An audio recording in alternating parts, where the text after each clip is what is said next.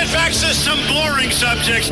Understand the risk to our country. Freedom brings people together. You're listening to the We Are Libertarians Network. Learn more at wearelibertarians.com. Welcome to the Chris Spangle Show. My name is Chris Spangle. It's great to be with you here on this Saturday morning. We have some great guests. We're going to be talking about the importance of a person's career in their life and what it means for liberty, and maybe how to work for libertarian causes yourself. We've got two great guests, Jess Mears and Hannah Cox. And we've also got Harry and Reinhold. So stay tuned right after these words. Warning. This show is for adults by semi-adults, so the language is sometimes strong and offensive. I don't know what I said. Welcome to the Chris Spangle Show. Our goal is to help you sound smarter while talking to your friends. If you struggle to understand politics, we explain it from an independent libertarian point of view. With all of the irreverence it deserves, we toss out the screaming heads, put people before political parties, and give context to the news to make you think. Now, here's our host, Chris Spangle, a 15-year veteran of politics and media.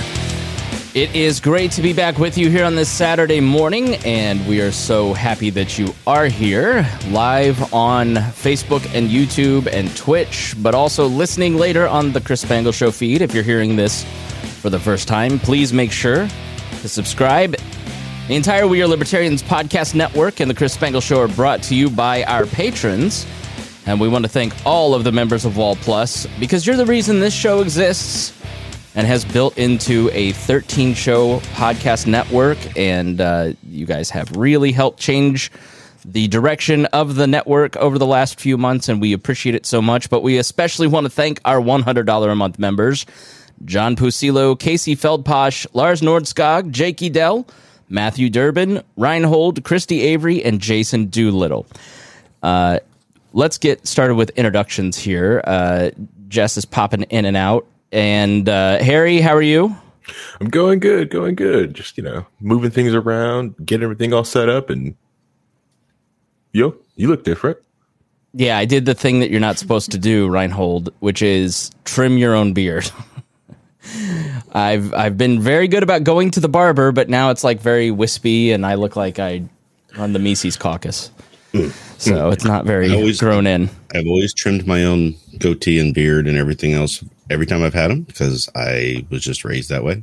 I'm going to give you some friendly advice. You shouldn't. Yeah, don't. We should put Beauties up here and the Beast down there. Jess Mears, thank you so much for being here. Jess, I've known for, over a decade at this point. We met in Columbus, Ohio, and walked to a baseball game together at a Libertarian Party convention. You were in the Libertarian Party of Ohio. I was in Indiana at the time. I thought the first time we met was at the National Convention in St. Louis. Oh, that may be. I don't have a good memory anymore. I'm old. And Hannah Cox, thank you for joining me. You are one of my favorite follows on Twitter. You consistently kill it. So if you don't follow Hannah on social media, please do. Hannah, thanks for being here. Thanks for having me, Chris. Love the show. Thank you. Now, I don't quite know exactly what we're going to talk about today. I have a general direction, but Jess Mears is the reason she's gotten to where she's gotten in life is because she has an idea and she does it. Unlike me, who's like, let me think about all the ways I shouldn't do this and get to it 6 months from now because I'm afraid. Jess just was like, here's a calendar invite. Hannah and I are coming on your show, and then just cuck the show. So tell us what we're talking about today, Jess. Hannah and I were just at the Young Americans for Liberty conference last weekend, and we talked about how we've kind of navigated in our careers. We've actually changed our career trajectories, changed our fields to work full-time for the liberty movement. I thought that was something that maybe we could talk about on your show and talk about with you, because that's something you've been able to do as well. Yeah, I'm dangerously close to being a full-time podcaster. I used to work in the Libertarian Party of Indiana. That was full-time, and then have a great job now that I don't want to leave, but this is my dream job, and I'm close to it. So, and it basically came about, Hannah, because of constant work, late nights, long hours, and I think people kind of think, well, somebody will see my genius and just give me a job, but that's not how it works, is it, Hannah? It's not. And to add a little context to Jess and I's conversation the other weekend, we were talking about people who start trending towards socialism or people who attack capitalism. And one thing I've noticed as a common thread throughout that is that they're often people who aren't getting where they want to be in life, and they feel like they're working hard, or they feel like they've got the talent, they've got what it takes to do what they want to do, but nobody's coming in and picking them. And I used to feel that way. Like I understand that sentiment, because I definitely had that mentality at times in my life. But Jess and I were talking about how hard we both worked to move our careers over and to do what we now do. And I think oftentimes people don't see that transition period, right? They don't see all the things I've done behind the scenes, all the late nights, all the multiple jobs, all of the like really tough times that I went through, like wondering, is this going to pan out? Is this going to work out for me? And I think that that's important that we talk about, because it's really easy to look at somebody once they've gotten to a point and just think, well, they just got picked, right? Somebody just saw what they could do and came in and picked them, and they got to come do this. And that's really not the case. Yeah. Expand on that, Jess. Like, how did the conversation that you guys were having get started? Well, we were talking about, like, as Hannah said, just the amount of work that we put into our careers to get to this point, but also the careers that we left behind. And I used to work in local government. I worked for the fastest growing communities in the world. I worked for the Villages and Lakewood Ranch in Florida. And I was a city clerk. And this is a job that I hated. I didn't like it. I knew that this job would not be around for very long because of technology and automation, but it was where I could be at the time. And I had somebody give me an opportunity. I didn't have experience as a city clerk, but someone created an opportunity for me and I took it. And I learned all about records management and Florida statutes and board management and record keeping. So I learned all of these really awesome skills. And what I really saw was behind the scenes of how does government operate. And as a libertarian, I think that's an essential thing that I should know, especially as I'm trying to get people elected to public office. How does a local government actually work is something that very few libertarians have that kind of industry knowledge on. It's what made me a libertarian. Yeah. I mean, I was a local reporter, and I was 2007, 2008, and I was watching, I knew I had been a Republican, but I had left the Republican Party after they kicked all the Ron Paul delegates out in 2008. And I wasn't going to become a Democrat, but I watched the Republicans and the Democrats, like, they were wholly and totally corrupt, and the media was part of it. And I was like, well, there's got to be a better option. And so I found the Libertarian Party of Indiana and said, make me an offer. You can beat $17,000 a year, which is what I was making. They're like, we can do 21. I was like, I'll take it. And that's how my career in libertarian stuff got started. I mean, Harry, I think it's tough. Like you were talking about the people that are kind of moving towards socialism and that frustration that where if capitalism isn't working for me, can I find something that will work better, like a guaranteed income? You see it a lot in younger people. Harry, I think that frustration you feel when you're in your 20s, especially your early 20s, where you're just trying to get something going is really, really, really cool. Right, because you're in your 20s. A lot of the people in their 20s are saddled with a lot of debt from college, from either credit cards or car payments or just student loans in general. And they're just trying to live. And they were always told this lie, like, once you get this degree or you do this, you will make all this money and that's going to happen. But they don't fail to realize, to tell you, like, you need that degree to get that knowledge on that thing that you're going to be working on. But until you get some work experience, no one's really going to put some money behind you. And then a lot of the times you have to make that opportunity for yourselves, and you have to learn to negotiate. There's been tons of times that I've taken a job that I didn't negotiate my salary correctly, and I wasn't being paid peanuts, for what the skills I was offering to the company. Yeah, Hannah, you're shaking. Sorry, Harry, I didn't mean to cut you off. Oh, no, keep going. All right, so Hannah, you were shaking your head in that. Like, take us back to young Hannah Cox. She's just a college graduate. Where are you at in that moment in your life, and then what happened next? Yeah, and I identify with a lot of what he just said. I wanted to be in the music industry. I had no idea how to get into it. And I found this school, Belmont University in Nashville, that is one of the top 2 music colleges in the country. It's right on Music Row. They offer this music business program, and you're going to intern at all these labels, and you're going to meet people, and everybody comes out with this great job in the music industry, and they all pay really well, and it's going to be amazing. You know, you just do here, you do ABC, and you're going to be successful. And so I did it. I threw myself into it. I was interning. I was running a large student organization. I was staffing major events, running red carpets. And so when I graduated, like, I felt like I'd done everything I was told I was supposed to do to be successful.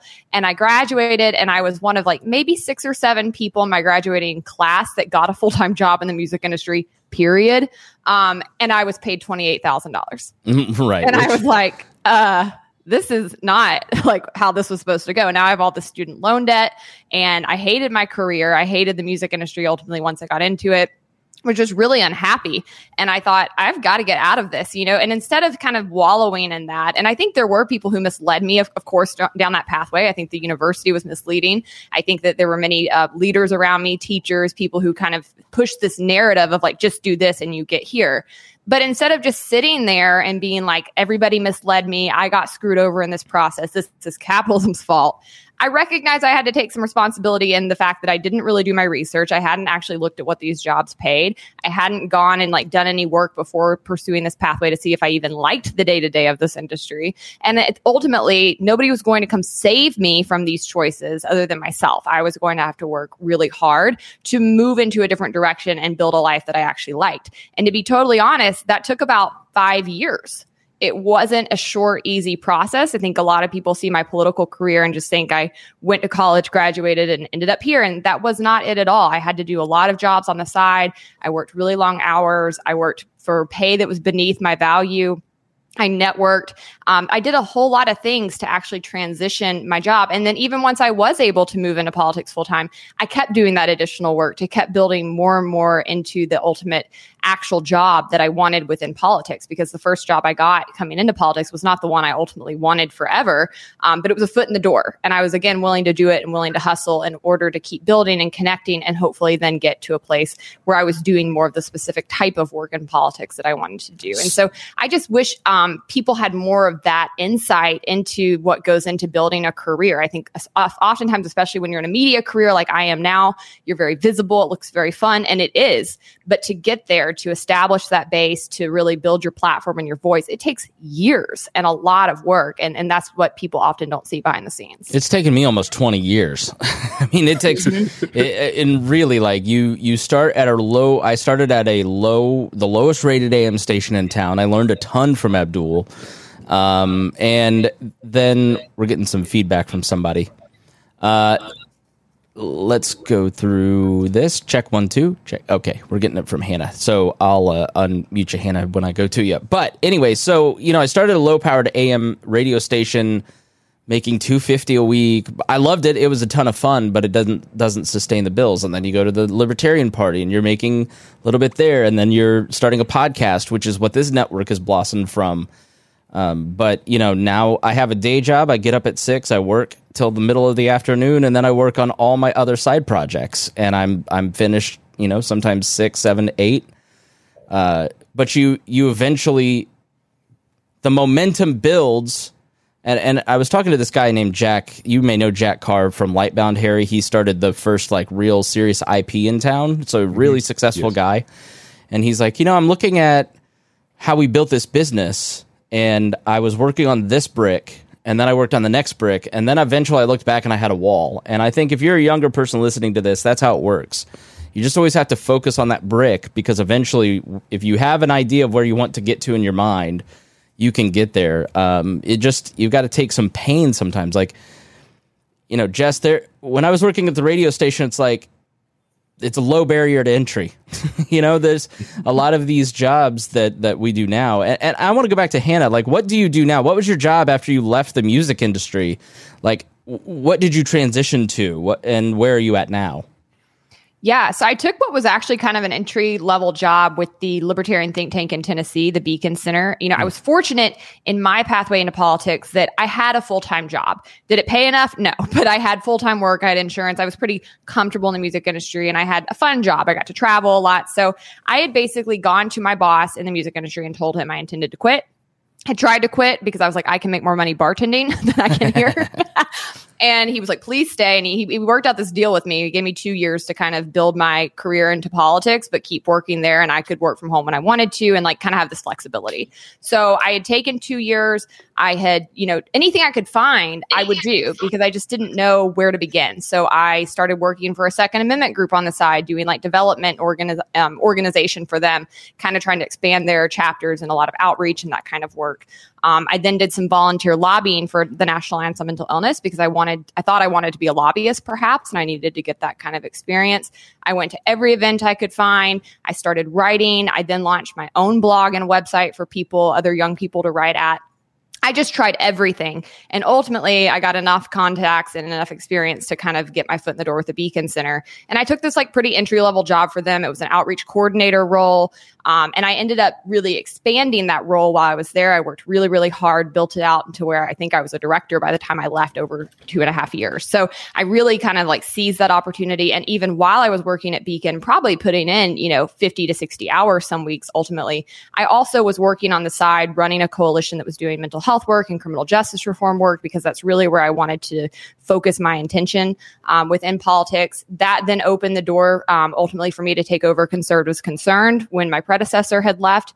And I wouldn't have had that opportunity had I not been doing all this work at Beacon, plus this side work. Ultimately that meant I was working up to 80 hours a week sometimes. I was busting it. I really didn't have a whole lot of a social life. I really was putting a ton of time and energy into that. Now, I want to clarify and say this, I've learned over time, that's not always healthy to do. I've learned to balance a bit better. You need to have a social life in this work. You need to have your health in check. You need to be able to sleep and work out. You're not going to stay in this movement long if you burn yourself out. But that's what I did when I first got into it.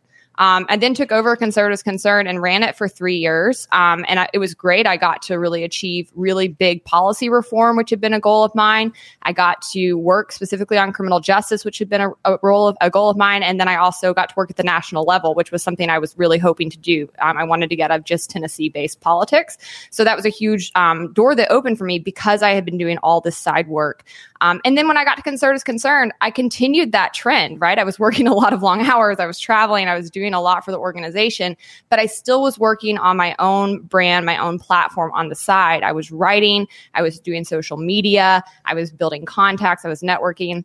And yet again, that side work, that side hustle helped propel me even further into what I really ultimately wanted to do, which was to be a commentator and a writer and somebody who had a platform to speak more broadly about issues. That ended up leading me to doing a lot of contract work writing.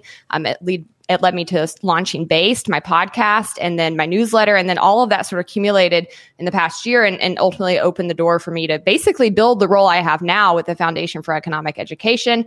I would describe this as my total dream job. I had always wanted to work for fee. I had always wanted to have this type of position and get paid to do it full time. But it took years and years and years of working to get to where I ultimately am. I graduated college in 2010.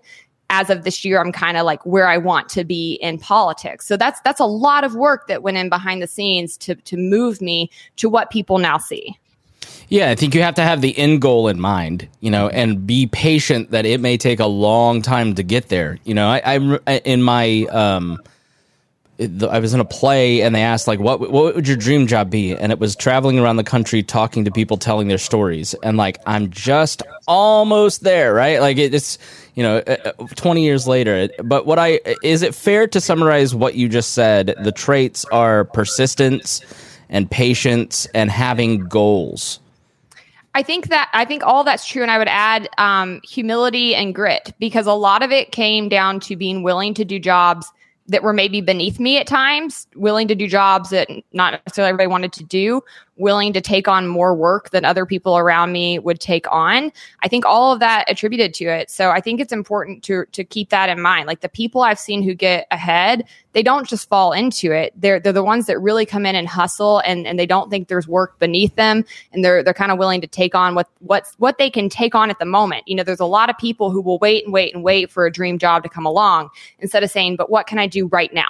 What's available to me right now? What's the next step I can take to get closer to this? And maybe it's not exactly what I want to be doing, but everything I've done in my past has led to my current career. You know, even my time in the music industry, I learned so much about marketing and PR and publicity, and like all of that actually still comes into play. So it's not time wasted. Everything you do in those steps ultimately can help better you for the job you want to end up at. Yes. Yeah. Yes. Go ahead, Harry. Yes, that's exactly like it's the one thing that can help a lot of people out in their careers. Like there's certain people will view jobs or just tasks that are beneath them. Like I know more than this, so I'm not doing that. That's a task beneath me. That's if you work in any startups, you will find out that you have to be able to put on any hat that the company needs for that time being. And you have to learn on what skill that you can pick up from that job.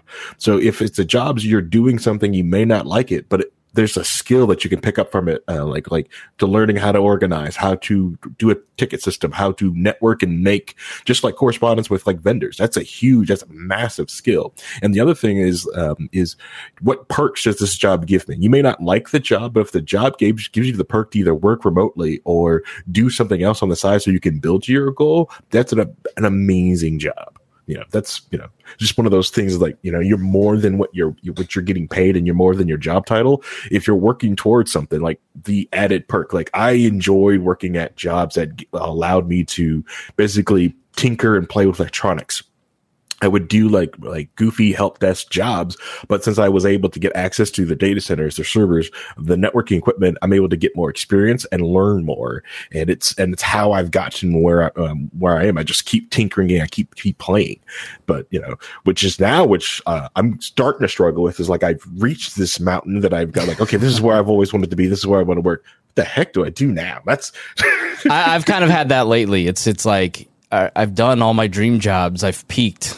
Like now I've got to feel passion again. I've got to and I think it's hard to kind of dig yourself out of that moment where you're like, I've done the stuff I want to do. I'm not as hungry as I was. I've got a family that's more interesting to me. Like, how do I kind of find that same fire? And I think it's a mindset thing. And going back to grit and tenacity and stick with itness, Jess, we've seen over the last 10 years, a lot of people come in and there's always like a really popular person and then they kind of like flame out. Like you've been one of the most consistent people, I think, in the movement for a long time. You're one of the most goal oriented. It's very, very fun. Every December I get a call from Jess and I love this, and please never stop because it's so fun. Jess calls me every December and she's like, what's your goals for next year? Here's my goals for next year. What do you want to work on? What do you want to work on? And I love that because it makes me like, oh yeah, I got to have some goals. And Jess is responsible for me like really setting goals. Like my goals for this year are build a self-sustaining podcasting course to teach people podcasting. I'm really close to finishing that. Buy a ring, work out twice a week, read 2 books a week. And I've achieved almost all of those thanks to Jess because you're super fist bump. Yeah. Like one of your goals was writing more this year. When you're sitting there, what is it about goals, especially in relation to your career? Because you've got long-term goals that we've talked about. I'm not going to ask you to expose those on the air, but like, what is it? Why is it important? I think it goes back to what Hannah was talking about and like the burnout factor, because if you don't have achievable goals set that you want, goals that you want to achieve, they don't always have to be achievable, but if you don't want to achieve them, you're never even going to achieve them. And what helps me with goal setting is that it allows me to then create the boundaries to prevent me from failing to meet those goals. So it's like, if I have this goal in mind, I can then make sure that I'm setting aside time to achieve it. Because if it's not something that I've like set out that I want to accomplish it, I want to get it done, then it's probably never even going to end up happening because I'm going to want to go have fun. Today is such a beautiful day in the DC area. It's going to be like a high of 84 after 100-degree days for the past few days. And it's going to be so beautiful out. And I could easily just be like, I'm going to go play all day, but I have things that I want to achieve. And so as Hannah was said, there's sacrifices that we've had to make in order to have our careers look the way that they do today, the way that we want them to look. I've had to make a lot of sacrifices. And like, sometimes that includes a nice, beautiful day out in the sun, maybe by the pool. So yeah, I'm just all about goal setting, and I actually have them right in front of me, and I can see them every single day when I'm at my workstation. And, I think these are the things that I want to accomplish. And one of them is starting a business. This year I said, I'm going to start a business no matter how big or small, whether or not it fails or it's a success. I just want to start one business. So I'm officially getting the paperwork together to have an LLC. So that way I've started a business. It may not be an LLC that has a lot going on for it right now, but it's getting started. So it's like, I have to break out every single goal I have, like monthly, weekly, kind of achievable goals to make them happen. And I'm kind of on track to get all of my goals achieved this year, except this is one where Hannah could help me out. I have not started doing yoga this year. So that means now I have to do it like 3 times a week in order to make up for all the time that I miss. What is it about achieving those goals?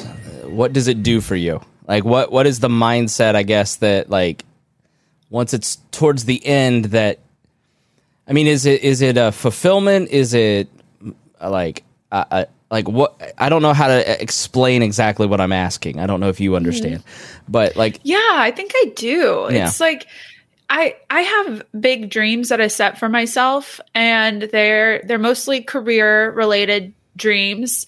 And I know that if I keep my life the same every single day, the way it is, that those dreams are never going to be achievable. So I have to work towards something. I have to strive towards something. And every single year is this new opportunity to reflect and figure out, are you on track to achieve those big dreams? If not, what can you shift, take out, remove, add to your life in order to put yourself on the trajectory? So I think a yearly reflection is super important for us all to kind of live our best lives. And that's what we should be doing, is how do we live our very best life? And what does that look like? Yeah, it goes back to what Larry Sharp was saying, Harry. Like, unhappy people are like, how did he phrase it? It was so good, and I clipped it out. I haven't had a chance to post it yet, but like, unhappy people don't accomplish much. They criticize. Their lives aren't functional. Happy people aren't looking to punish other people or to force other people to live a certain way. Or, happy people achieve a lot, and it has a great impact. I mean, I'll open it up to anybody. How does achievement impact areas of your life when you achieve some of these goals? Yeah, they will grant momentum, and if you're happy, other people will also want to be around you as well. Yeah, I get put on a lot of different teams just for the simple fact they're like, well, go grab Harry. He's poppy. He's happy. He's always happy. He'll wake up early in the morning at 4 a.m. and want to start projects. It's great. It's awesome. Put him on this team. Yeah, it's the central message. Go ahead, Jess. There's a life hack that I learned. It's called Mudita. It's spelled Mudita, and it's vicarious joy or feeling happiness for somebody else's happiness. So if somebody has something good happen to them or some kind of success, and just celebrating their joy it makes you just as happy as creating your own joy. And it's a life hack because you don't actually have to do anything to create the joy. You just have to be happy for someone else. Hannah, Jess is like one of the best people to be around. Everybody listening or watching, especially, like, you can feel the smile on her face, like the happiness. She's a high achieving person. And Harry's exactly right. Like, it's infectious, isn't it? It absolutely is. I love Jess's whole demeanor. She's always cheerful. She's always optimistic. She's kind of my foil in some ways in that regard, but it just rubs off on you. It's contagious, and it's so invigorating to be around. And Jess is somebody who definitely embodies vicarious joy. I mean, she's always cheerleading her friends. She's always encouraging people. Even at times when Jess and I have been in the running for the same job, she's like, "You got this." So, I mean, she does that so well. And I think that that's what we lack oftentimes in the liberty movement is excitement for one another, cheering one another on, really trying to build each other up. I think oftentimes, unfortunately, we see a lot of competition or people that are really nitpicking one another in the liberty movement. And we need to actually come together and push one another forward. And I think that's how we're going to build a larger movement. And that's something people want to be around. They're attracted to. So, Jess, you've done a great job. You've been such an incredible spokesperson for the libertarian movement, even by de facto. And I just have really appreciated her attitude. It's encouraging. And I think she does also challenge people to be a better version of themselves, to constantly be thinking about their goals, how to achieve them, and believing they can achieve them. And I love that about her. And lastly, they say surround yourself with people you want to be like. And getting to be close with Jess over the past year or so has been great for me, because I've oftentimes felt a little bit isolated in my hustle. Like today, Jess said, it's a pretty day, but I have work to do. And I'm the same camp. Like, I'll be sitting by my pool after this, but I'm going to be working. I'm going to be writing bass. I'm going to be outlining. I'm going to be doing other work. And so having that sort of support from other people and being surrounded by other people who work like that, it gives you kind of the energy to keep going and to feel like you're working towards something bigger. And I think that's how you keep the tenacity going, even once you've achieved maybe your initial goals, or you're at a place where you're doing the kind of work you want to be doing. For me, that's not the end goal, though. The end goal is to push our country in a direction I want to see it go. And there's so much work to do that I think when I keep that mentality, like there's a fire in me that I have to keep working. I don't get to go play outside because I have to really work to protect our rights and to hopefully save our country in some ways. Yeah. So I think that that's the mentality we need so that we can keep our noses to the ground. Yeah, I think it's our default position, and maybe it's our generation, our country, our media atmosphere, our movement. I don't know. We're by default cynical, disbelieving, distrusting, and that just kind of makes you a miserable person. If you listen to the music that we listen to, I'm 37, so graduated in 2002. Like Limp Bizkit isn't like this hopeful. Like, we're all gonna make it, man. Like, Marilyn Manson isn't optimistic, hopeful music, right? Like, so I think we kind of default to that position of like, communism has taken over, everything is going to hell, these are all the people I hate. And I think one thing that Jess tries to embody is, and what we try to do here, Hannah does it, and Fee has always done, FEE.org. Make sure you go check it out. Sign up for the emails. Brad Palumbo's great. But go check it out. My associate producer, just walked in. Okay. I thought the mini associate producer was here and we were going to have hello in the background. But optimism has to be at the core of this. Achievement has to be at the core of the libertarian message. Building institutions has to be at the core of the libertarian message. Personal growth, being healthy mentally, emotionally, spiritually, in all of these different ways, because it makes us attractive, right? Like, you don't win a culture by being just sullen and awful, right? Like, and so I just think it's always been popular in libertarian circles, the person who's freaking out the most and being the most negative and being the most cynical and angry at authority wins. But I don't think long term that's good for the person. That's not good for the host. It's not good for the listener. It's not good for the country. It's not going to make you an attractive voice. It may work for a while, but you cannot keep that up. I'm living testimony to that. But I want to go back. Go ahead. Well, I just wanted to say, to speak to that, at Young Americans for Liberty last week at the Revolution 2021 conference Jess and I were at, they got Ron Paul there. They didn't know if they'd be able to get him because he's not traveling as much lately, but they managed to get him.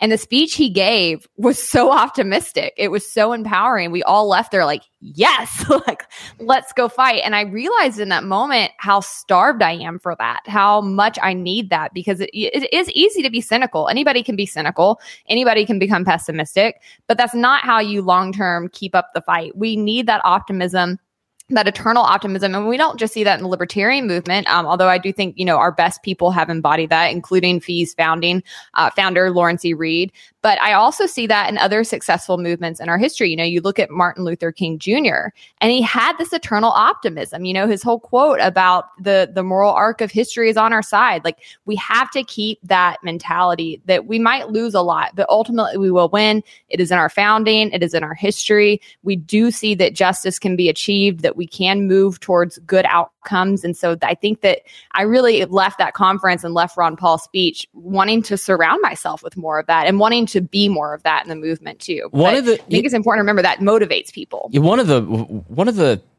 I went back when I built libertyexplained.com, which is like a site for new libertarians or people who just want like a quick guide to here's who's what, where.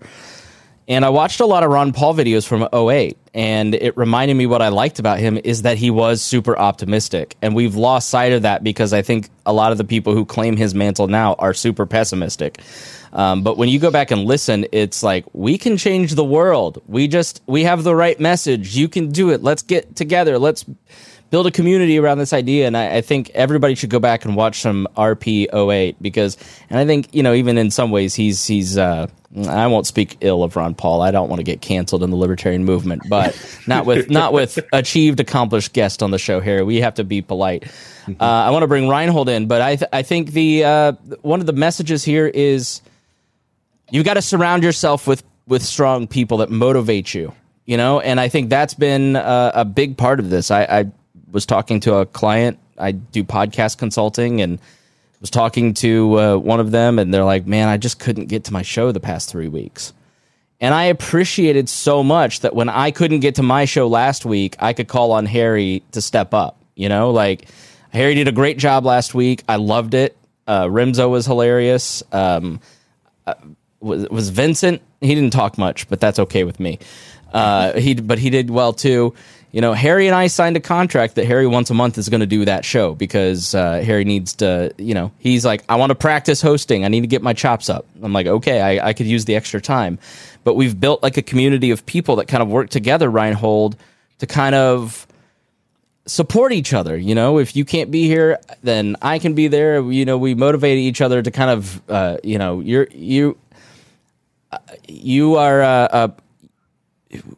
you're one of the smartest people I know, but you give into that resistance a lot. And I think we try to motivate you and pull you. I mean, can you speak on that? Because I want to talk about resistance and overcoming that next.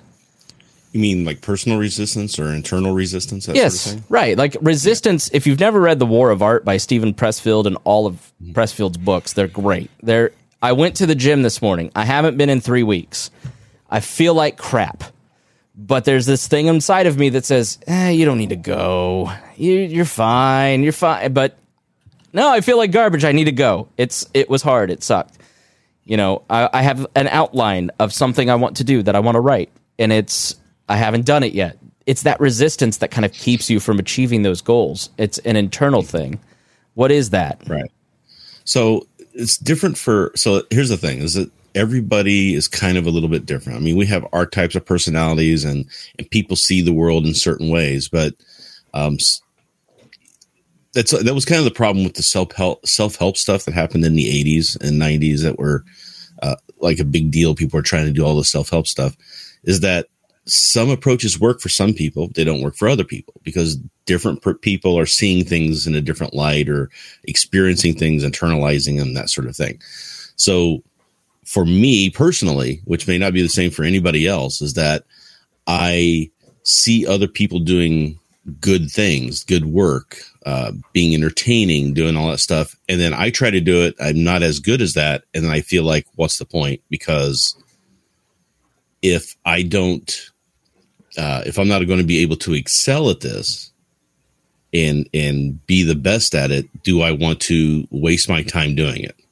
Right. And then that self-doubt is what really kind of throws me a loop doing certain things when I try to do them. So that's something I struggle with. Not some other people don't struggle with that, but that's just how I have the problem with that. I also have procrastination issues, right? Where I want to feel good now at the expense of feeling good later. Instead of doing the sacrifice now for the future me to then feel better. So it's like a constant battle that I have to have internally just to make anything happen like that. So, I mean, I wanted to be a writer, so I started writing 30 years ago. I haven't achieved the goals and things that I wanted to do with it, but I feel a sense of accomplishment for having at least done that.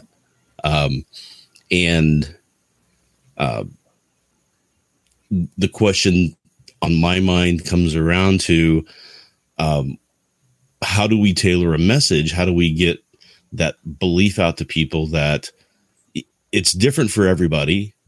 but anybody can achieve their goal. We just have to find the best path for you to do that, and how to overcome the hurdles that you personally have to get there without making it feel like to them, if you're not doing this stuff, you're failing, or you're doing it wrong, or this isn't the right way to do it. Because then that feels like an attack as well.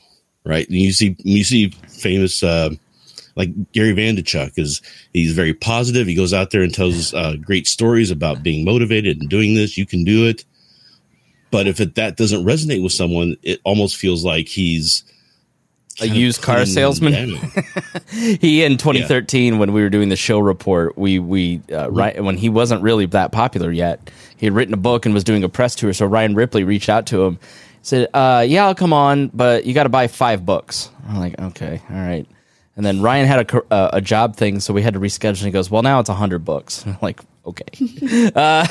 How do you guys get past that resistance? You know, Jess, Harry, Hannah, weigh in, who'd ever like to go first. But you know, that resistance to achieve those goals, and like, all right, I've got this career goal. I've got to do this thing. Nobody's on me. Nobody's watching me. I don't have a boss, but I've got to sit down and put that pen to paper. Like, how do you force yourself? What tools do you use to make yourself do it?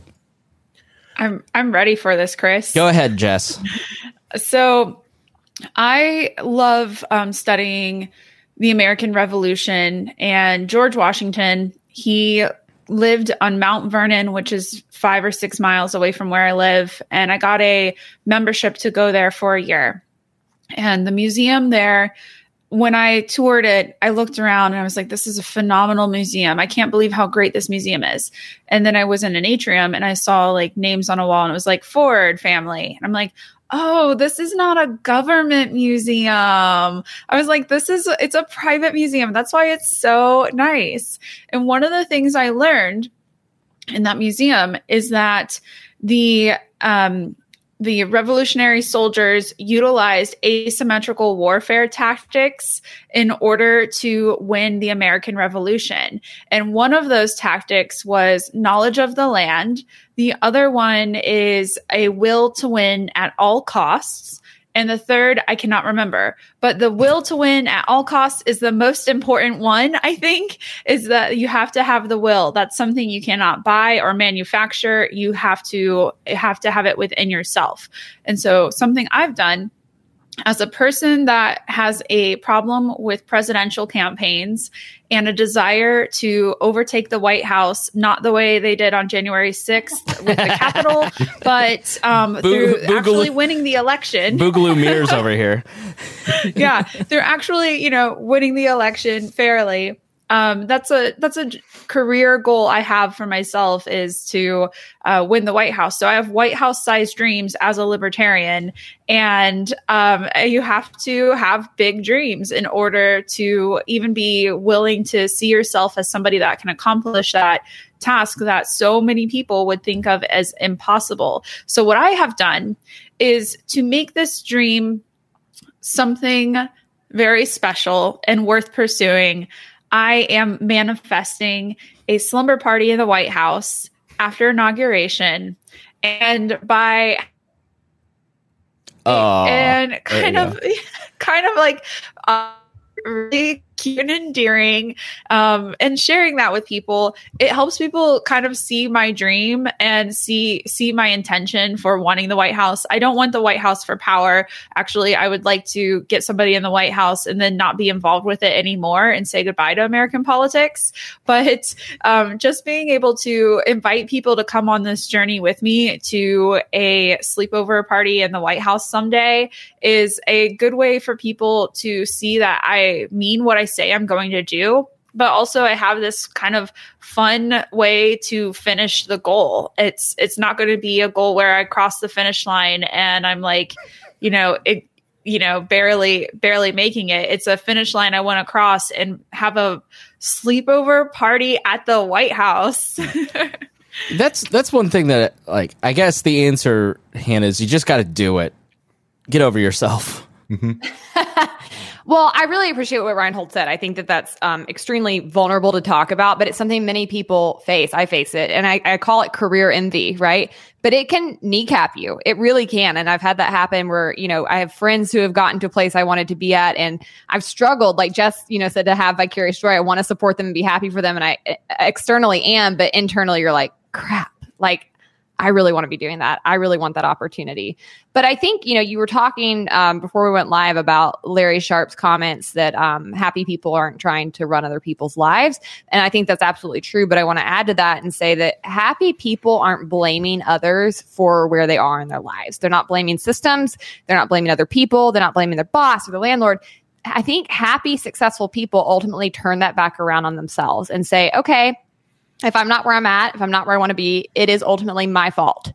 It is ultimately my responsibility. What am I going to do? And I've usually managed to then take those instances and turn it into, okay, let's look at what your friend did or this other person in your orbit did.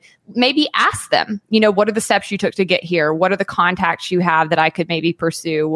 And learn from them, be willing to be vulnerable and say, hey, I'd really like to be where you are. I'd really like to do this. What advice do you have for me? And what I've found is that, number one, the vast majority of people, especially successful people, are eager to help others. There's this mentality we have that everybody's going to be very like gatekeeping and trying to pull the ladder up beneath them. But that actually has not been my experience most of the time.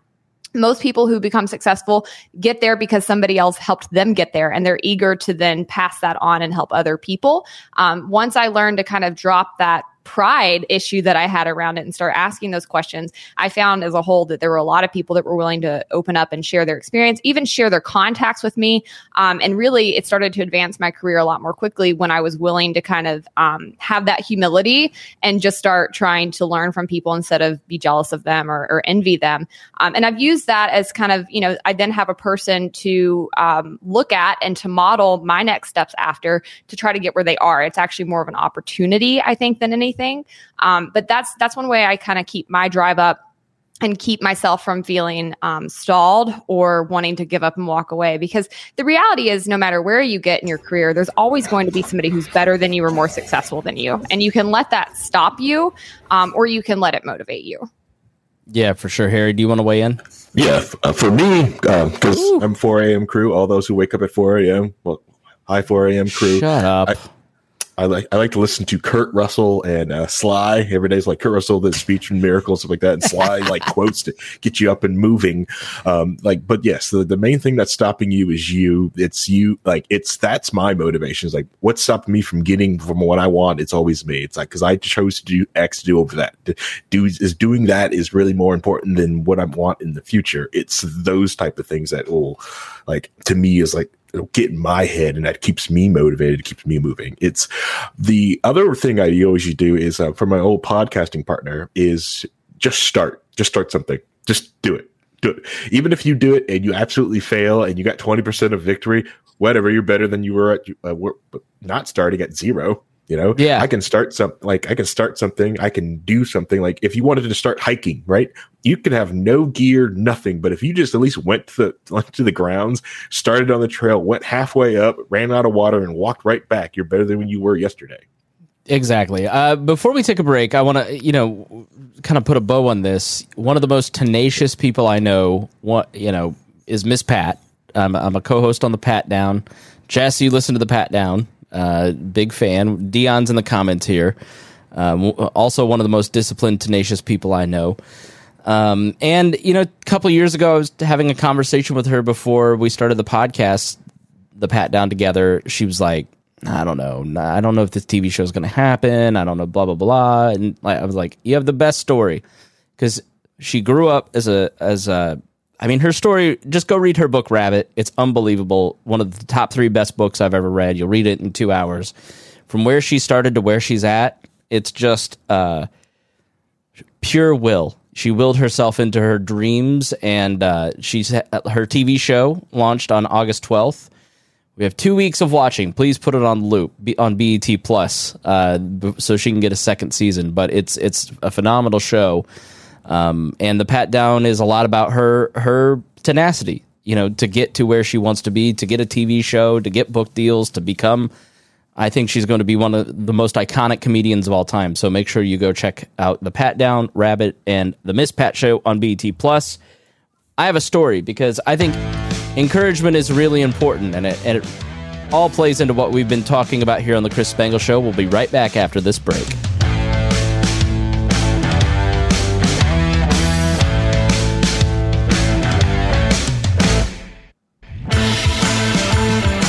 Welcome back to the Chris Spangle Show. We are talking about pursuing your career goals, your career dreams. And Vaughn, one of our writers and occasional podcast host here on the show, says, you are the poster boy for imposter syndrome.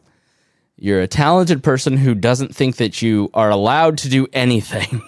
And, it's really... over the last couple years, Miss Pat's helped a lot. Reagan, my fiance, has helped a lot. I've started to think I'd like to do this, but here's all the reasons I can't, and started to really focus on applying my talents, not being embarrassed that I'm talented and have talents, and applying them to what I want to do in my career. And I've never had more fun. I've never been more satisfied. I've never...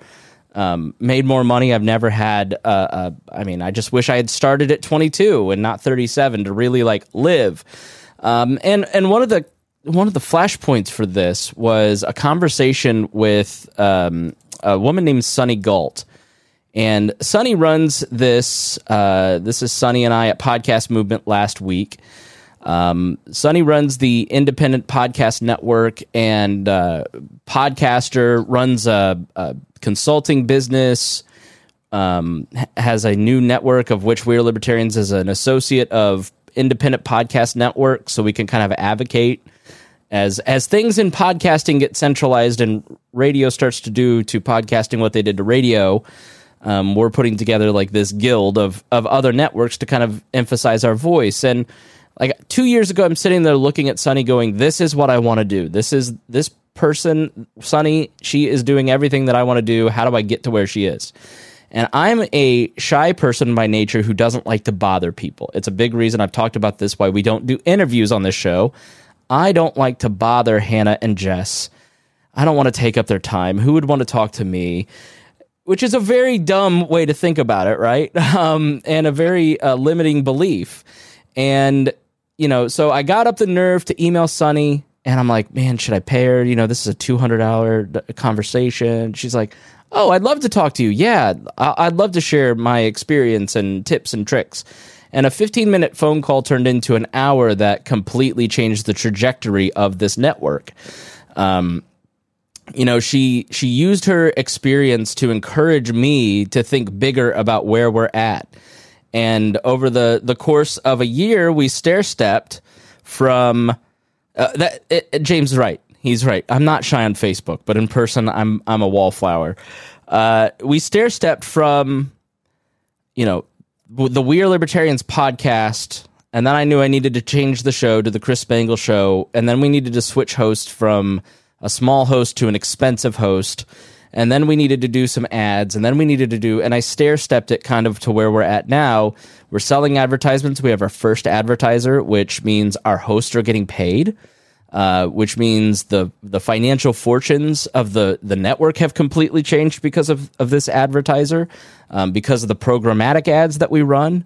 If you don't like the ads, I'm sorry, but it's just become more expensive to run the network, and you can get it ad-free at wallplus.com on our Patreon. So, but that conversation with Sunny was really important for the growth of this network, because she said, yes, that idea that you have is good, and you should do these 3 things that you also want to do but you're not doing, and don't do these 3 things in my experience. And it was really, really great to meet her last week in Nashville at Podcast Movement, because it really changed everything. We have a full network, and we're all making a little bit of money off of the time. I mean, it's not much. If the hourly rate that Brian and myself and Remzo and Trisha are making, it's pennies on the dollar, but we're all piling that back right into growing our podcast and growing this network. So has there been a moment for any of the 4 of you where somebody like that took time, they're down the road, they're down the road in their career, and had a conversation with you that inspired you to kind of go, shit, I got this. I can do this. Hannah, you're shaking your head. You want to go first? There's too many to even count. Honestly, I'm just thinking about all the phases and iterations I've had of my career. And at every single step, I feel there's been somebody who was just such a big deal. I was like, I can't believe they're taking time with me. And I remember the first time that happened was when I was in college, and I encountered, still to this day, one of my best mentors, a very successful businessman, and he just started pouring into me. He was just sending me all these resources and setting up calls with me and telling me things he'd learned and telling me business practices. And I was like, why are you doing this? Are you hitting on me? I was so confused. I have that all the time. I know what you mean. Yeah. And he said, no, I have had so many people help me in my career. I came up from nothing, and it's my passion to help other people, young people that I see something in, be successful. And he said, I especially realized that a lot of young women don't get this. And it really did. I mean, to this day, I have things that he taught me that come into play, that come up when I'm doing different things within the business community, even within fundraising. I think back to best practices he told me about raising money. It was extensive, and it's still to this day, when I think about the time he invested in me, how much it meant. And it really meant even more because at the time I was a 21-year-old college kid. And I was like, what could he possibly see in me that would make me worth this amount of his time? But there have been many, many others. So I appreciate that. And I think it goes back to the fact that people are more willing to help than I think people think. And Chris, I love that you said that at the beginning. I often have wondered, I wonder why Chris doesn't ask me on his show. It's because I don't want to bother you. Now I know that's your mentality, but I would love for you to bother me.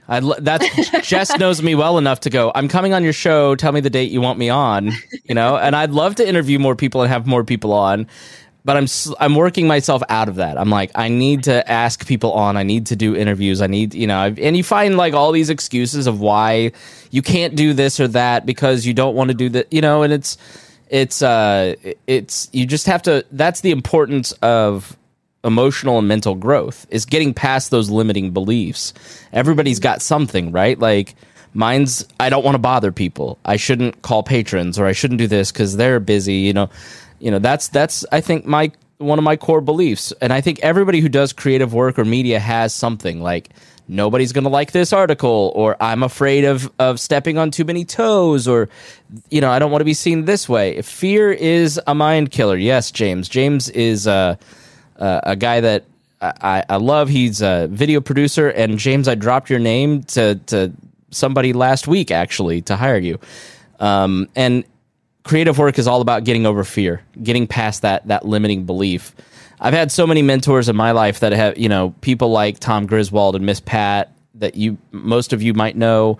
My boss, John, Ryan Ripley, and Robert Vane, and Mark Rutherford, and these people who, it's weird, Jess, when somebody says, you have no experience, you're kind of in a low position, but you have talent, and I want to help you. And you're like, why?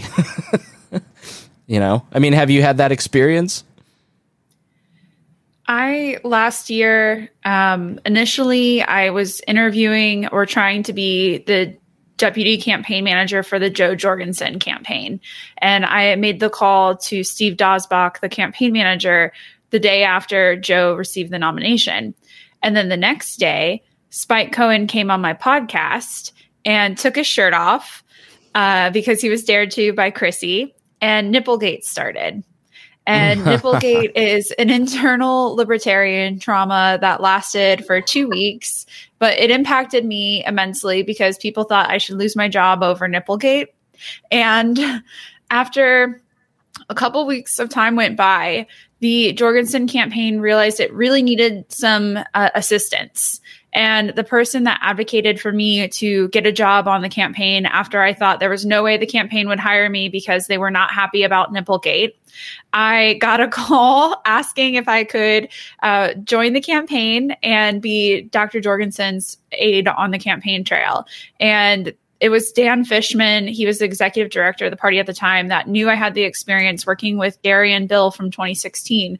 And he was like, Jess is the person to do this job. So he advocated for me, even though he knew that the campaign had a little bit less than a favorable impression of me. But it was that opportunity that he was able to bring me back to that then paved the way for a few weeks of hard time on the campaign, of really getting things up and running, that Steve Dosbach then was like, okay, you've earned the deputy campaign manager title, where you can use it now. And so I really appreciated Dan advocating for me after the Nipplegate kind of put that opportunity on the back burner for me. Did you like take Spike's shirt off? Why were you responsible for Nipplegate? Yeah, it's all Brett Bittner says it's never Bittner, but it's always Jess. Yeah, all right. Yeah, isn't that funny? Like, if you're like a genuine, like a nice person, usually you get fucked. You get blamed more. Like, you become the always Jess. Right. Reinhold, Harry, do you have, and I think it's important, you have to have a backbone. You have to stand up for yourself. You know, it's important. We'll talk about that in a moment. But Harry Reinhold, do you have a moment of mentorship that, where either you've mentored or you've been mentored that was important? Well, I think mentoring is a huge deal, and I actually working to try to get mentoring programs in place in order to help inner city people who are less privileged, that sort of thing, because that's really, I think, a big key in helping solve some of these issues. And something like what Rupert's doing today, which is just amazing, and I think that's a real big deal there. Personally, in my life, though, I've had in my real career, where I actually make my money, is I had a friend of mine who took me in as a mentor, and he was at the time much higher in the organization than I was. That we were in the same organization, so he would meet with me once a week in the morning. He just says, "I'm going to mentor you, and we're going to do this, and we're going to have. I want you to read these books. I want you to think about this. I want you to try this." And he would try to help me in my career path to get me where I needed to go. So, I mean, I always had a problem growing. So, I was raised to be very self-dependent. To be to not rely on anybody else for anything. If I do it, it's me that does it, etc. And that was a great thing that my dad had instilled into me, right? But it also leads to a point where I rejected help that was being offered at times, and because I took it a little too far.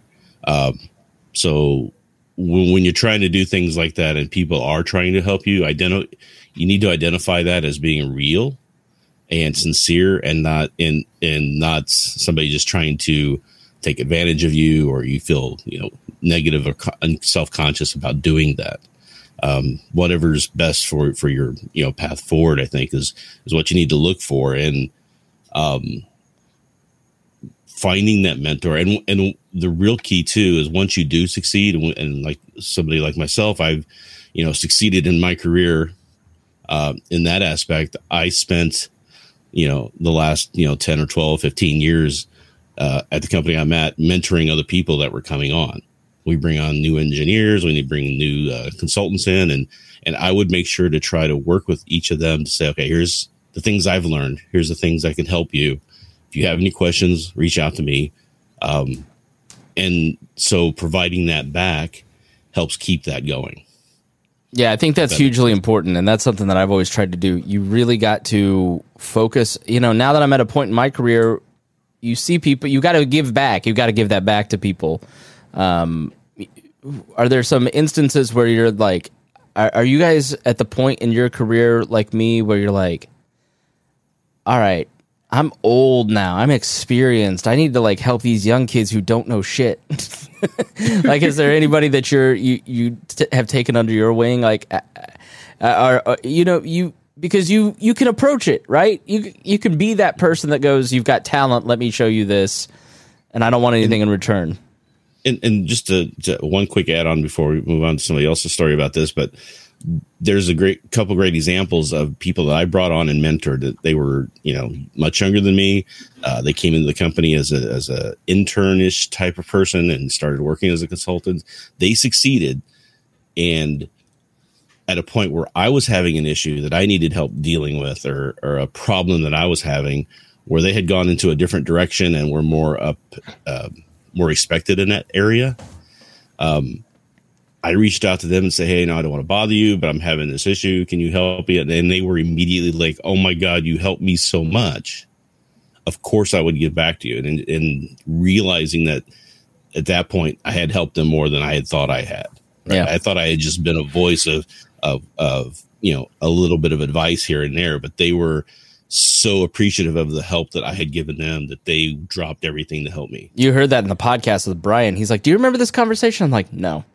It's like, it was my pivot point. I was like, I feel bad, but I don't remember it. Harry, you're nodding your head. Go ahead. Oh, yeah. Yes. There's been several different IT technicians I've helped out, which I didn't even know I was mentoring them until someone else either pointed out what I was doing, or they've came to me later on. I was just like, thank you. You really helped me out. I really appreciated it. This is, you have no idea what you've done for my career. But it was also like that. When I even found my mentor, it was like when I first got out of college and had my first real job, and my mentor found me he was just basically just told me you have tons of talent. You have great instincts. You have no idea how crappy skills you have and need to be worked on. And, you just don't know what you don't know. And he basically took me went under his wing and got to teach me all these, just how to learn and how to pick up skills in another environment and to pull things out. It was, it was the great moment of my life. I learned a lot, but from going back and pulling people up, a lot of the times I don't know I'm doing it. And I always feel like I'm doing it correct when I don't know I'm doing that. And I feel like I do it poorly when I set out I'm doing this to do this. It never works out for me. Then usually having a terrible experience with that person. But usually if I'm just helping someone out and I don't know I'm helping them, I usually have the better experience. I'm struggling a hard time with that sometimes with some younger kids, especially this newer crop of graduates. They are, I don't know, maybe it's me because I'm becoming more an old fogey, is that the simple fact that they get out of college, they think they know everything. And I don't know, it's almost like this arrogance that I don't know how to chip out of, because when I get hit with it enough, I just kind of sit back and go, well, I'll wait till you fail. Yeah. This will be funny. So the traits are, you've got to be patient. You've got to be persistent. You've got to be hardworking. You've got to be tenacious. You've got to find a mentor. And when you are there, you mentor other people. And you've got to have a backbone. You got to stand up for yourself. And this man's always telling me to stand up for myself. It's Dion Curry from the Pat Down podcast and a few others. A great episode with him here on the show a while back. And you are always telling me to stick up for myself, but you had a great comment on mentorship, because, my mentor is my bully, Dion, on the Pat Down podcast. But you had a great comment on mentorship, and I was like, hey, come on and tell the story directly. Talk about mentorship and stand-up comedy and how important it is.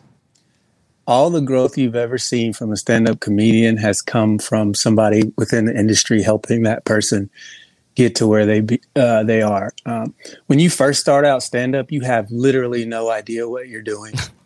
And there's no books on it. There's no courses. Even if you take classes, even if you read books, when you first get up there, all you're doing is hoping that other people think what you're about to say is as funny as you think it is. You don't know the art of eliciting laughter. You don't understand how to get the most out of the material that you're bringing.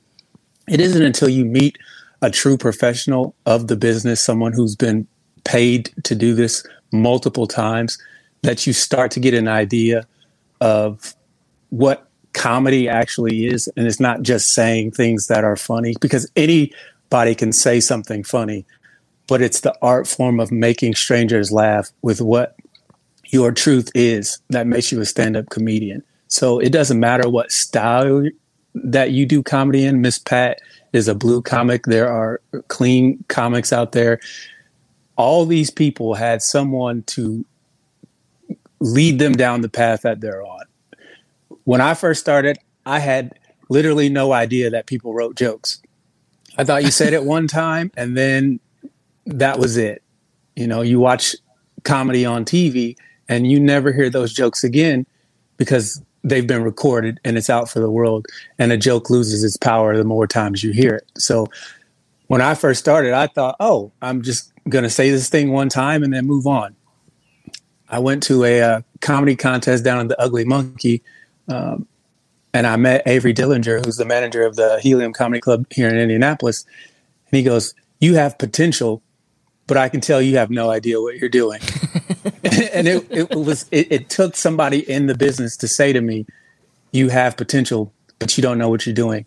The goal of a mentor is to help the person they're mentoring achieve that next step.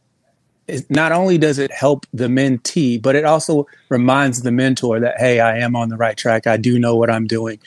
It's a reward for them to have a mentee, but it's also a reward for them to reaffirm that, hey, I know what I'm doing, and it becomes a double bonus in my eyes. Yeah, and you also enforce the rules. Like there's a culture that has to be upheld. And you talked about absolutely. That as a mentor. Like, how do you know when to say to a younger comic, like, you can't wear shorts on stage? What are you doing? Only Gabriel Iglesias is allowed to wear shorts on stage. But again, it's not, when you first start out, no one tells you the unwritten rules, so to speak. There's a way to tell a comic he sucks without coming out and saying, hey, you suck. Because when I first started, I went to an open mic and I walked in, and all those guys that were there were ahead of me in the comedy game, but I thought I was funnier than them. And whether I was or not is irrelevant. There's a certain way you go about doing things. So I went in super cocky. It was like, this guy's not funny. This guy has no idea what he's doing. That shit's corny, blah, blah, blah, blah, blah. But it wasn't until I realized by meeting a mentor, is like, hey, there's a certain way that we comics behave toward other comics. Even if we think we're better than them comedically, it is a family. So you have to, navigate that dynamic in a way that, yeah, you may not be best friends with them, but you have to respect the fact that they're doing the same thing you're doing, even if you don't think they're doing a good job of it. Yeah, Hannah, this is like in the political commentary business in our world, like, there are libertarian podcasters I'm not a fan of and I don't agree with, but I keep my mouth shut because there's a code, right? Like I believe there has to be professional courtesy somewhat, and I want that same respect back. And I think in the political commentary world, we've seen a loss of the upholding of that culture and a loss of willingness to check other people and a hair trigger. Well, what Dion just described is not him being a dick, but if you're on the other end, maybe you feel like he's being a dick, but he's really trying to help. And I feel like part of the breakdown of our industry is that there isn't that checking, there isn't that conversation, there isn't that mentorship. It's so easy to start your own podcast, your own YouTube channel, that you don't need a mentor, you don't need somebody. But I don't agree with that. What do you think?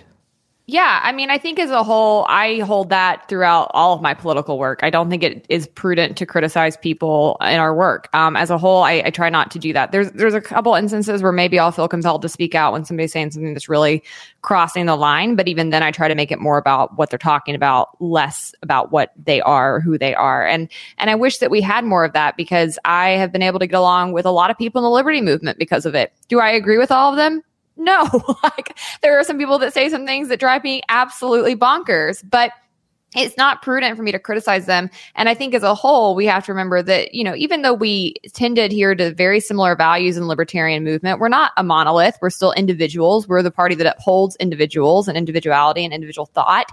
We need to live that out. And I think that when you do that, you then can foster good relationships with people who maybe are not those who are closest in ideology to you. But when you foster those friendly relationships, it then actually opens the door for you to give that kind of mentorship or advice and it be well received. I think relationships are key. We're missing that. And I think as a whole, that's something that, once we're in these spaces, that is a way we give back, is to try to extend kindness, try to be supportive of people who are trying to advance at least a similar message. And then when there's an opportunity and we've sort of forged those relationships, then give feedback, then maybe extend some help when we know that the door's open.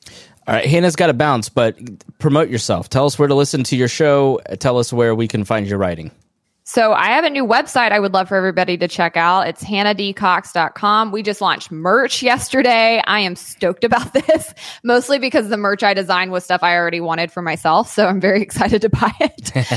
But I'd love for people to go there. They can get all episodes of Based at my website. They can get all of my writing at my website. Again, it's hannahdcox.com, and they can connect with me on Twitter at hannahdcox or on Facebook at hannah_danielle_cox7.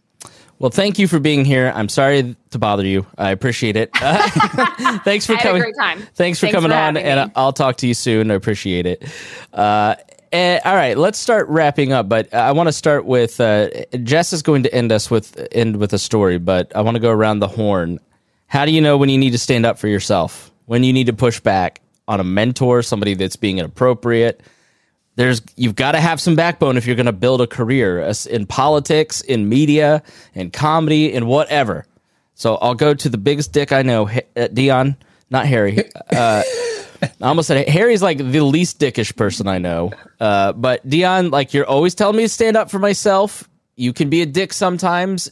Never inappropriately, though. Never because you're in a bad mood, but because you're treating me the wrong way, and I'm going to tell you that. And to me, that feels uncomfortable, but I admire that in you, that you push back and say, I know how I'm supposed to be treated. I'm not going to let you walk all over me. Where do you find that backbone? How do you develop that skill? I think it boils down to the way that I was raised and how my parents were big about self-respect. At the end of the day, you have to be happy with the decisions that you make, and part of the decisions that you make is how you let people interact with you. If I feel like someone is interacting with me in a manner that I'm not happy with, then at the end of the day, if I don't tell them that, they don't know. A lot of people assume that people know things that they actually don't, because you go, well, it's upsetting to me. How do they not see that I'm upset? Some people are completely oblivious to that. And it isn't until you bring it to their attention that they're aware that, oh, I'm hurting you by the way I'm behaving.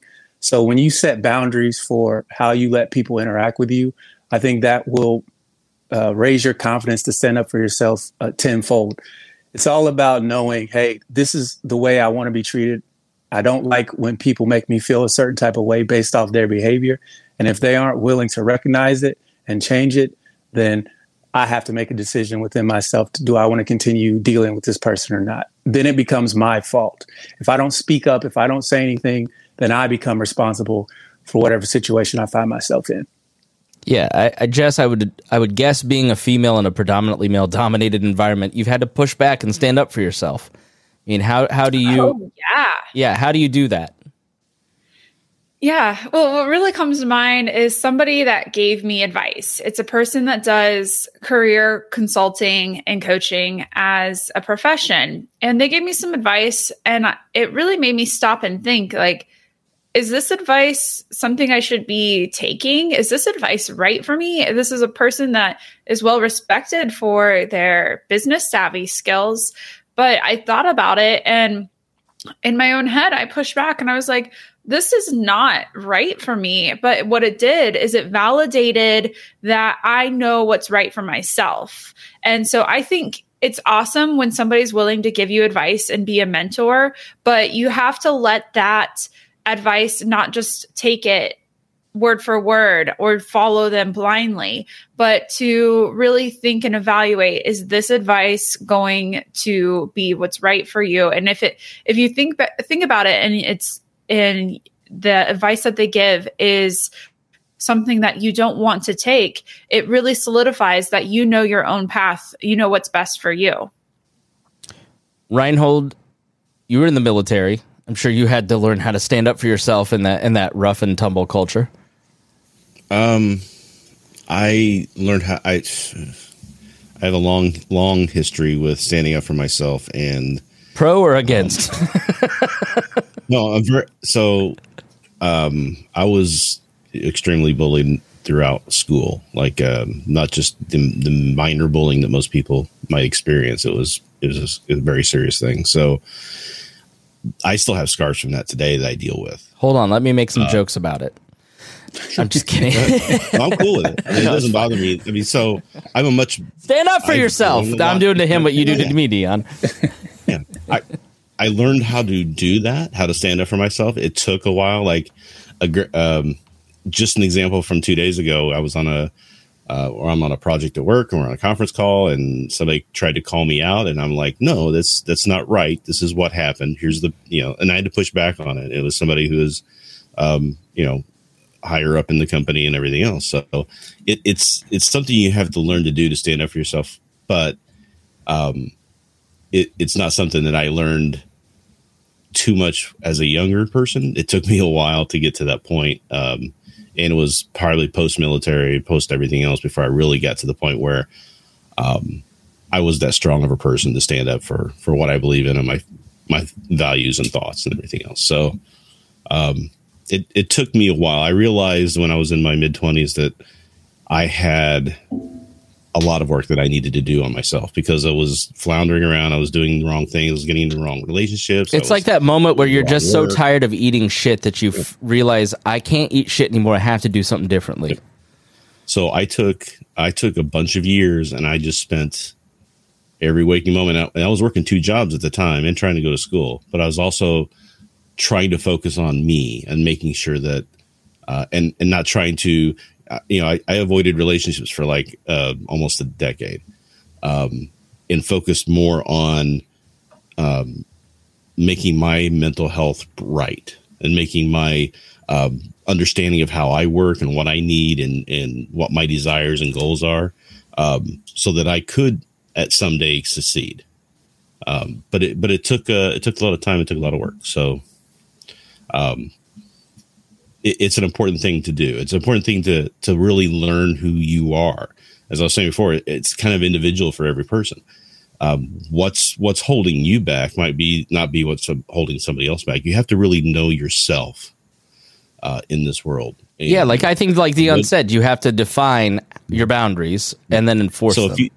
If you try to start blaming other people for your situation, that's when you're going to get into trouble. Now, I believe that, especially as libertarians, we should be pointing out that there are problems in our society. There are problems in our institutions that do harm people and make it harder for people to succeed. And we should be fighting to make those better. But at the end of the day, it's always on the individual for where they're at. Right. So, we talked a little bit about capitalism and socialism, and people, a lot of younger people going to socialism. A lot of what they're seeing and causing them to go socialism is they see the flawed implementation of crony capitalism, not true, free market capitalism that we want to have. It's not what we do have. So they see the inequities that come out of that sort of thing when you start propping up certain people with the way the systems work, and fighting against that and making sure that everybody has enough junk to go through in their life. Everybody has enough hurdles to cross and things that they need to work on to achieve their goals. Let's take all the other bullshit out of the equation as best as possible so that everybody can achieve their goals.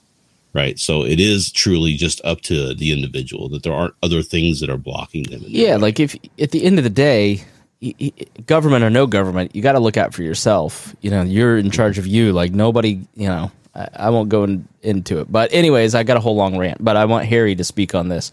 Harry, you're a nice person.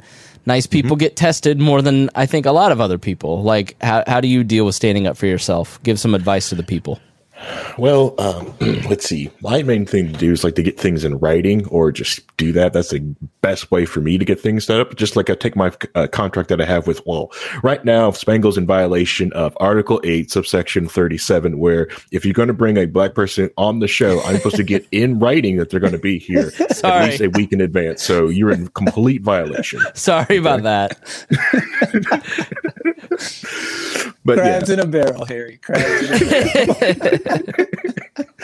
But no, it's it's that idea of just gotta get things in writing. Like, so I love operational level agreements or OLAs with different departments. So like, especially in the IT space, because you'll get a lot of different times. You'll get some manager that will just dislikes you or just expects IT to be there with them at all different times. But if you have an operational level agreement that, nope, passwords reset during this time frame, and that you have budget things to budget them. I love just putting them that red tape in front of them and just frustrate the crap out of them. It's a lot of fun for me, at least in work environments. That's what I like to do in work environments. In the physical space, it's a lot of the times, like when someone's like face to face to me, I luck out because I'm like 6 foot tall, 230 pounds of just muscle. So usually just standing up and wanting to have an actual face to face conversation, most people kind of like back off, at least with me anyways.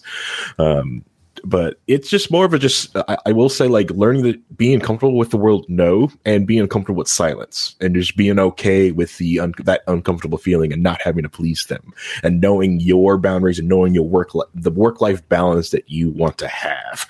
That is incredibly important, because if you don't have that or know what you want out of life, people will take advantage for that. Usually your first 2 jobs fresh out of school or just in the real life jobs, people take advantage. Like if you work at like a grocery store or fast food restaurants, the main reason why you really do hate those jobs is they get to take advantage of you. They know that, you're there because you either want to break in the restaurant industry or you're just looking for a job because it offers that time frame. So people just take advantage, and there's stinky people out there, but you eventually will find a group of people in a job or a task that they're not going to be that. Some of the best places you've ever been is they're not trying to take advantage of you. This is the reason why people like going to Chick-fil-A. They're not really trying to take advantage of those kids that are working there, and the managers there, they get profit sharing, so they make sure everyone's there is happy. I agree. Like when my job was the only good thing I had going on in my life, like I had no boundaries, because whatever I've got to do to make these people happy, but then I went through therapy, and now I've got a relationship and a soon-to-be stepdaughter and a life that I love, and all my work that I do is a lot of fun, but that's most important to me is the family, and so it's like, doesn't matter what happens in the rest of that stuff as long as that's okay, as long as that's solid. It's really important to kind of have your life in order. But Jess, this has been a great episode. I appreciate it. You did a wonderful job planning this, and Hannah was great. You were great. Really enjoyed it. So why don't we end with some wisdom from Jess Mears? Okay. First, I want to say hi to Dion. I love listening to the Pat Down. When Chris first mentioned it to me a while ago, I was like, okay, like I'll listen to your new endeavor, whatever, like I'll support you. And then I absolutely love it. And just being a little bit part of Miss Pat's success story has been really fun. So I'm really excited for her. I'm right now listening to her on Joe Rogan. And I think it's really cool, Chris, that Miss Pat talked about she is seeing a therapist on the Rogan podcast. So millions of people got to hear a strong woman say, it's okay to seek out therapy and see a therapist, and how it's actually helping her have better relationships with her colleagues. So that was great. We're looking forward to that, Dion. I was going to say, which colleagues? So I was at the Young Americans for Liberty conference last weekend, and a young woman told me that she didn't know about Young Americans for Liberty or anything else in the liberty movement because she found out from Hannah Cox that there was more to the liberty movement than Turning Point USA. No. Yeah. And so imagine if Hannah didn't, wasn't involved in the movement, didn't use social media as a platform to spread the message of liberty. This young woman may have never found out that there was this entire better aspect of the liberty movement than Turning Point USA. So for me, the wisdom is small victories. Will to win at no cost is fueled by small victories, just like meeting that young woman and then being able to tell that to Hannah. That young woman didn't get to meet Hannah that I know of last weekend, but I got to share that story with Hannah and tell her, you are killing it. Keep going. People like this are being influenced just because you are using social media. So, will to win at no cost, small victories, and encourage each other. Very good. And where can people follow you? Tell us where. Give your shameless self-promotion. On Clubhouse. My handle is Just for Liberty, and I have a Clubhouse problem. I use it too much. On Sunday night, we're going to be talking about Democide with Spike Cohen on Clubhouse. You came to the Walpole party. You're one of our featured guests. You only mentioned Clubhouse 5 times, which I thought was very good. Yes. Yeah. So be sure to follow her. Dion, tell us about your other shows besides the Pat Down. I do 2 other podcasts called Now That's Debatable. We do that every Monday night, 9 p.m. live on Facebook. And we'll be starting to do that simulcast on YouTube coming up here in a couple weeks. And my other podcast is Sorry We're Canceled, which you can check out on all podcast outlets and YouTube. That show comes out every Tuesday morning. And where can people follow you? All my social media is at BrightFame4, the number 4. And that's Twitter, Instagram, all the other social medias. All right, everybody. Thank you so much for joining us here on this episode of the Chris Spangle Show. Thank you to Jess and Dion and Hannah Cox and Reinhold and Harry. We appreciate all of you listeners. We appreciate you patrons. And we will see you again next week.